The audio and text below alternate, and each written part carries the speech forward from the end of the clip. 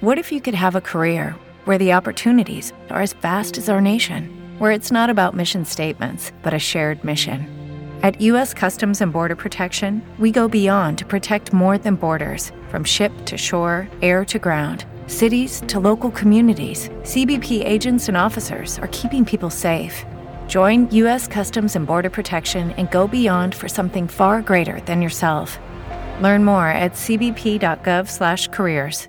Temple University is ranked among the top 50 public universities in the U.S. Through hands-on learning opportunities and world-class faculty, Temple students are prepared to soar in their careers. Schedule a campus tour today at admissions.temple.edu/visit.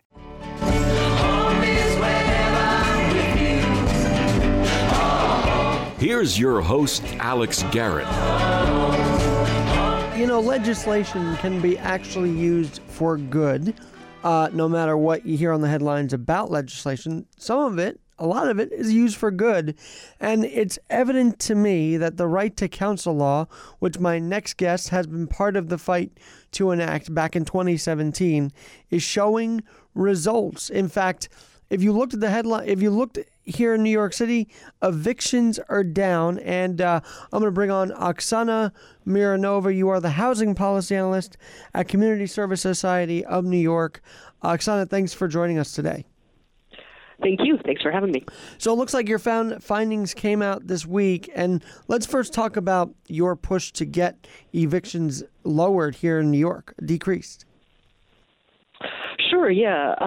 So we are the Community Service Society of New York. We're an anti-poverty organization, and I work as a housing policy here. And we've been working with the Right to Counsel Coalition, first in the push to get the Right to Counsel law passed, which happened at the end of 2017. And over the last 2 years since the law has been on the books, we've been working on some research to kind of keep track of whether or not it's working, whether or not we're actually seeing an impact of the legislation on evictions. And to just kind of explain of what right to counsel is, it Sure. basically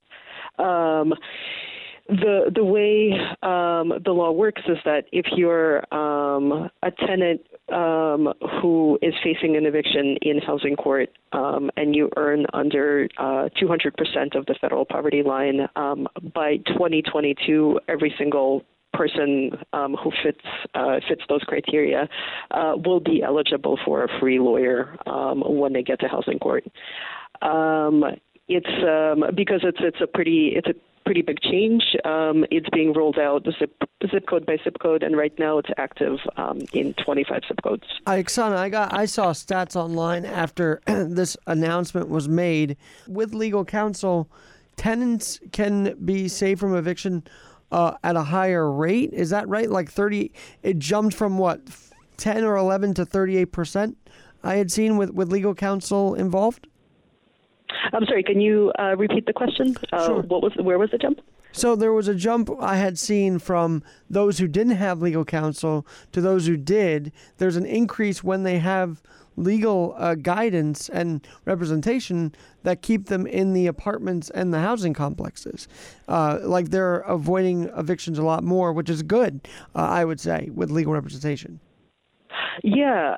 So the research done by the Office of Civil Justice, which is a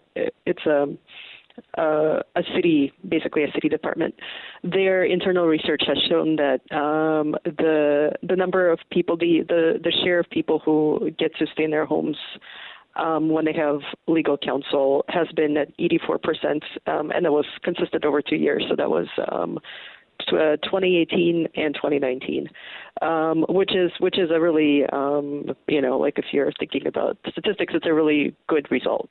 And that makes sense just because what our partners have seen over the course of the last decade is that often when tenants get to housing court, and the majority before the inaction of right to counsel didn't have a lawyer when they got to housing court. And it's a really, if you've never been in housing court, it's a really kind of chaotic place that's really confusing.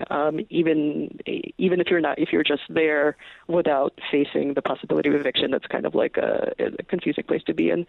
So often what ends up happening is that tenants, landlord lawyers would either coerce or just confuse tenants to sign to basically sign documents that were not in their favor, and if they had a lawyer, they would not sign.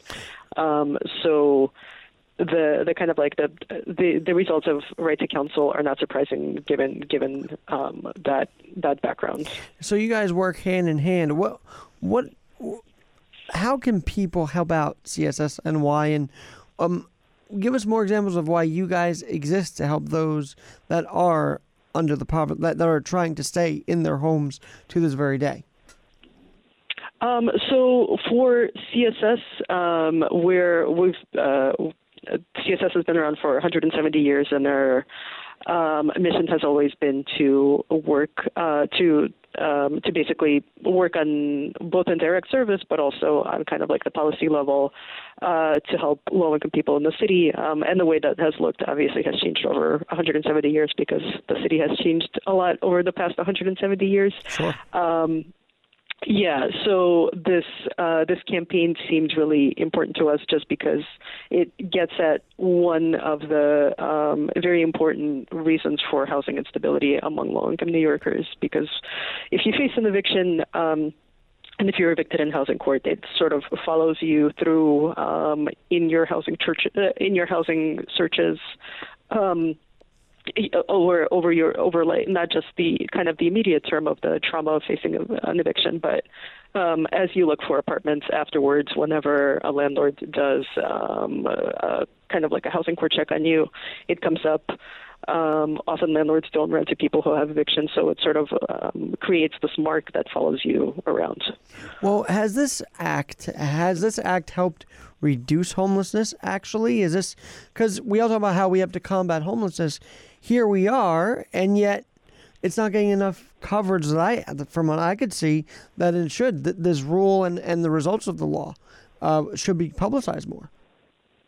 Yeah, so we definitely see a reduction in evictions. I think that there's not enough data yet to say whether or not it has had an impact on homelessness, just because the process of some people who get evicted often might end up in a shelter, but the process to getting to a shelter isn't necessarily that direct for many people, where you might have an eviction in your past and you might hold through and have increasingly unstable housing situations and then end up in the shelter later. So, yeah, I think that the kind of like drop in evictions, we haven't seen the same type of drop in homelessness, but I think we need a little bit more time to make that judgment. Well, and let's talk about City Hall for a minute. Obviously, the mayor's office tweeted that these evictions went down. What's the role been? You know, in the media, he's getting a lot of heat for the homelessness crisis, but how have they been working with you guys in this effort to keep people in their homes? Well, so the administration, through the Office of Civil Justice, they're the ones who are responsible for kind of funneling the money to the legal services administration, to the legal services community, to actually represent people. And I know that office has been working very closely with both the Right to Counsel Coalition, but also with groups like the Legal Aid Society, Legal Services, to basically make sure that the legal service providers have the resources they need to do their jobs within housing court. Now, personally, I know when you submit a study like this, it's got to give you a lot of hope and a lot of excitement that yes, we are changing a course here in New York. Yeah, absolutely. It's good to see. Often with policy, you don't see immediate results, and it's definitely exciting to see actual drops in eviction that we can attribute to right to counsel. Now, would you be able to tell us what the process is for screening those that are being evicted? Like, do you know how in depth they go with the screening and bring in to help those that are being evicted? So I'm not, because I don't do legal services work, I'm not exactly sure, but I know that because it's a right to counsel, right? So it's a right. So as long as you fit the criteria, the geographic criteria where you live in a zip code where right to counsel is currently active, and you fit the income criteria, that's basically it. So you get to housing court, and there's someone there to make that determination, and then you have the choice of getting an attorney or not. I'm talking with Oksana Mironova. She's at the CSSNY. And Oksana, your role there, but you were involved from the very beginning with the studies to first, when this law started to be formulated, right? You were kind of there from the beginning? So no, because the organizing for the campaign began in 2014. I joined CSS in 2017. So we did one analysis right on basically at the cusp of when the law was enacted. Sure. But the campaign predated our involvement.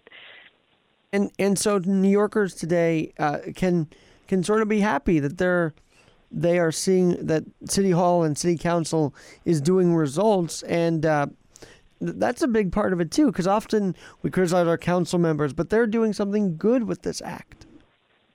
Absolutely, yeah. And the two city council members who really championed this law were Mark Levine from Manhattan and Vanessa Gibson from the Bronx, and they've been super involved, kind of like in both the passing the law, the implementation, and now we're talking about expansion as well, and they're continuing to be champions of this.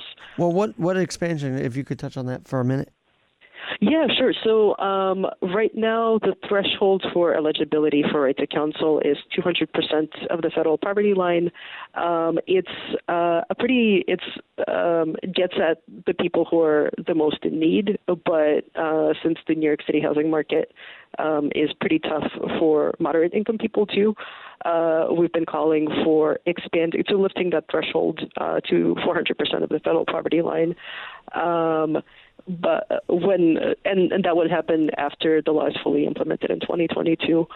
So that's kind of one part of it, and the other part of it is asking the administration and the city to provide funding for organizers to do education in communities where right to counsel is currently in place. So basically, making sure that people who might be facing an eviction in the near future know about the fact that they have this right before they get to housing court. Now, you're producing such good news, but I'm sure has your findings been criticized as well? Have you found any critics amongst reviewing your findings, or have you found pretty positive reviews of it? With this, we haven't gotten that much pushback. It's less. There's other tenant protection laws that, for example, the expansion of the rent laws that have gotten a little bit more pushback from the real estate community. With this, it's generally has been pretty positive, which is good. I mean, a family member was evicted years ago, and it just was a heartbreaking experience. And so you could tell that this is home for me, because it's like we need to reduce it the best we can. And opinion-wise, I'm not a big fan of the way landlords conduct their business. I don't know if you cover that in studies, the way landlords operate, but I'm sure you can attest to that sentiment as well. Yeah. So with the kind of the set of data that we're working with, it's really it's pretty narrow, so we can't get at landlord behavior that much just because it says was a person evicted in this zip code or not. So that's kind of the shape of the data that we're working with. But we work with a lot of, through the coalition, we work with a lot of tenant organizers who do actual work on the ground. And there's absolutely landlords who try to clear buildings by just filing evictions for every single person in their building, whether or not they have done anything wrong, to basically force people out. So it's definitely there as well. Let me ask you this. Are there any complementary data that you are working on as well, or studies working in side by side with this eviction study? So this is the work, the report that we put out is based on executed evictions. So that's evictions that actually go through the process in housing court and in official eviction where a marshal comes to a person's house and takes their stuff out.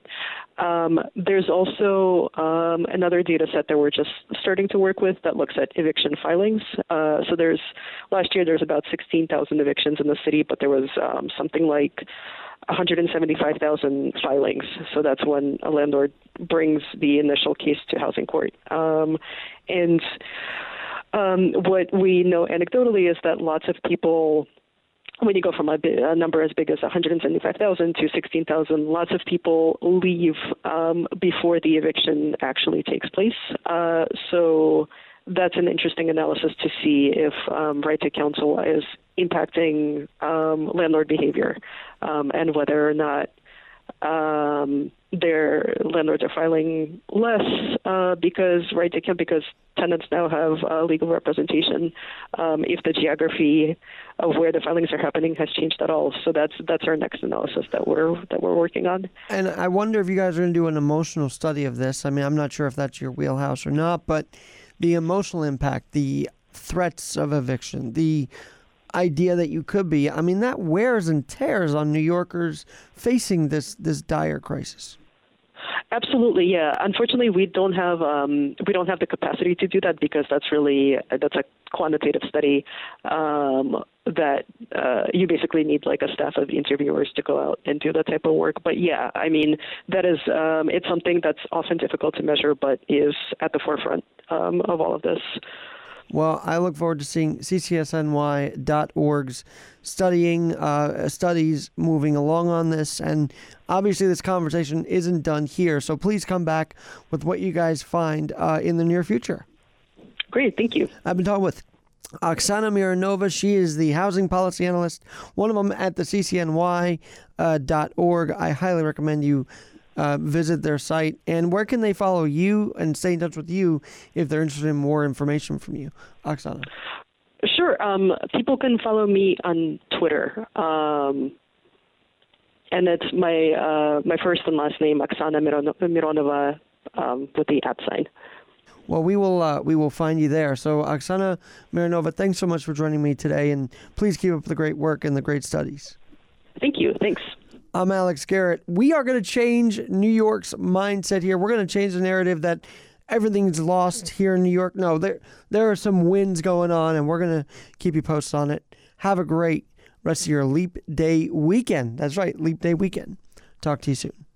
With Lucky Land Slots, you can get lucky just about anywhere. Dearly beloved, we are gathered here today to... Has anyone seen the bride and groom? Sorry, we're here. We were getting lucky in the limo and we lost track of time. No, Lucky Land Casino, with cash prizes that add up quicker than a guest registry. In that case, I pronounce you lucky. Play for free at LuckyLandSlots.com. Daily bonuses are waiting. No purchase necessary. Void where prohibited by law. 18+. Terms and conditions apply. See website for details. With the Lucky Land Slots, you can get lucky just about anywhere. This is your captain speaking. We've got clear runway and the weather's fine, but we're just going to circle up here a while and get lucky. No, nothing like that. It's just these cash prizes add up quick. So I suggest you sit back, keep your tray table upright, and start getting lucky. Play for free at LuckyLandSlots.com. Are you feeling lucky? No purchase necessary. Void where prohibited by law. 18+ terms and conditions apply. See website for details.